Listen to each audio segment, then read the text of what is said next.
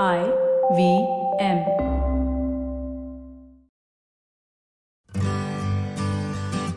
Hi, I'm Utsav, a behavior researcher by training and a slow traveler by passion. Postcards from Nowhere is a travel podcast where I condense a decade of travel experiences and explore not just the where, but also the why and how to travel. My stories emerged from slow traveling the less explored parts of the world: Bosnia and Herzegovina, Armenia, Uzbekistan, and even China. At the end of each story, I give practical tips and new ideas about how to travel better. This week, I take you to Venice to meet an unlikely ally in the fight against climate change. 18th century paintings. A unique case of art imitating science. It has inspired Paleolithic paintings. Leonardo da Vinci used it as a model of the eye. Mathematician René Descartes used it as a model of the mind. The other great minds who used it would include Aristotle and the Arab polymath Al-Kindi. It was used to study solar eclipses and sunspots.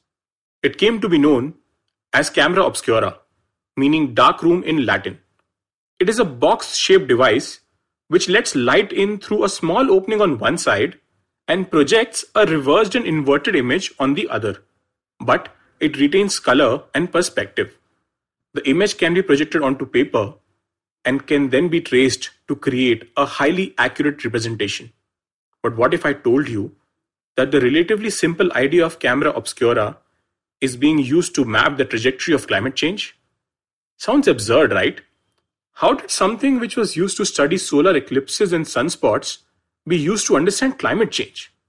It's really not strange though, because art not only imitates life, it often imitates science. And because today, it's being used to closely study paintings to reconstruct the past. Art historians suggested that in the 17th century, Dutch master Johannes Vermeer used the camera obscura as an aid to create his paintings. Artists started using the images as a way to trace the outline of a scenery or a city, helping them accurately represent what was in front of them. They wanted to make realistic paintings.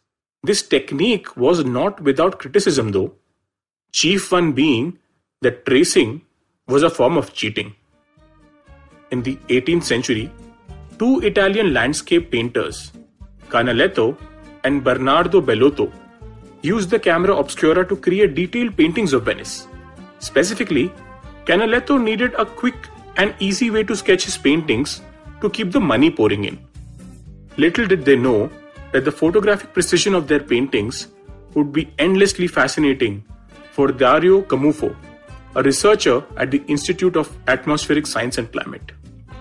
Now we are getting somewhere, aren't we? So Venice, which by the way also houses Canaletto's camera obscura in the Coral Museum, is known as the City of Canals. It's famed for its gondola rides. But increasingly is getting notorious for flooding, stinking, and sinking. Let me repeat that for you. It's increasingly getting notorious for flooding, stinking, and sinking. It has become a classic symbol of climate change, impacting once thriving and vibrant cities. However, how much or how fast is Venice sinking? Camufo turned to the paintings of Canaletto and Bellotto. The remarkable precision of their paintings even extends to the depiction of the level of the green-brown algae which live in the intertidal zone. The upper level on the walls of Venetian buildings indicates the average high tide level. Did I just say green-brown algae? What a weird and gross way to measure anything.